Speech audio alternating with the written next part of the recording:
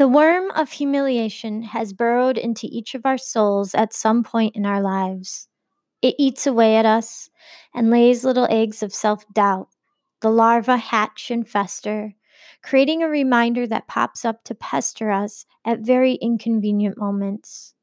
The parasite never leaves us. It continuously feeds, sucking us dry. My mother sat me on the wicker chair in the middle of the living room. It was the early 80s. Everything was either wicker or macrame.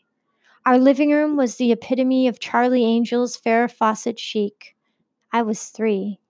My long, ironed straight blonde hair was pulled back in a perfect ponytail. My mother was frantic with excitement as she was brushing the last of the electric blue eyeshadow across my lids.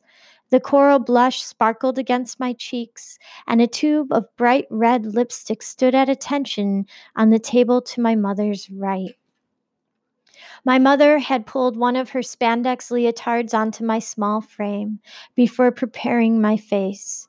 She was excited to see everyone's reaction when we walked into the Halloween party.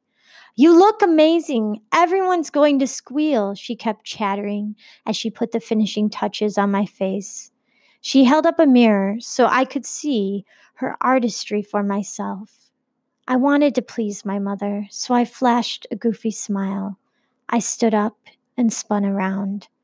My dad walked into the room and raised his eyebrows. He was dressed as a clown.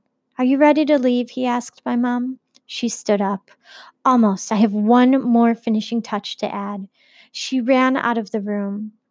"Are you excited to go to the party?" he asked me. I jumped up and down, shouting yes over and over. Mom ran into the room with 2 white balloons that were left over from my birthday party. They were already blown up. "Sit still," she commanded in a sing-song voice. Then she proceeded to shove them in front of my leotard. She clapped and squealed in excitement. I started to cry. "Don't cry, you look great." Mom then proceeded to have me sit on the wicker chair and pose me with legs crossed and an arm behind my head. She took pictures with her camera. I kept crying. I didn't like this costume. When we reached the party, everyone laughed at my costume.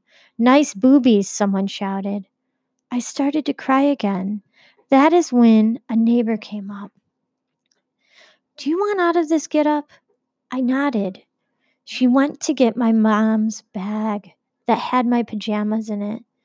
She changed me into my footy pajamas and helped me wash my face. "How's that?" "Better," I said, smiling at my regular self in the mirror. The neighbor gave me a hug. I found a quiet corner behind a chair and hid from everyone at that party. Eventually, I fell asleep there. As an adult with daughters of my own, I almost can't wrap my mind around what would possess a mother to sexualize her 3-year-old daughter. How could anyone in her right mind find such a costume funny?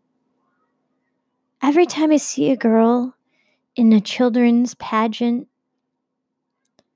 this memory resurfaces, and I wonder if those girls ever cry from humiliation as I did long ago.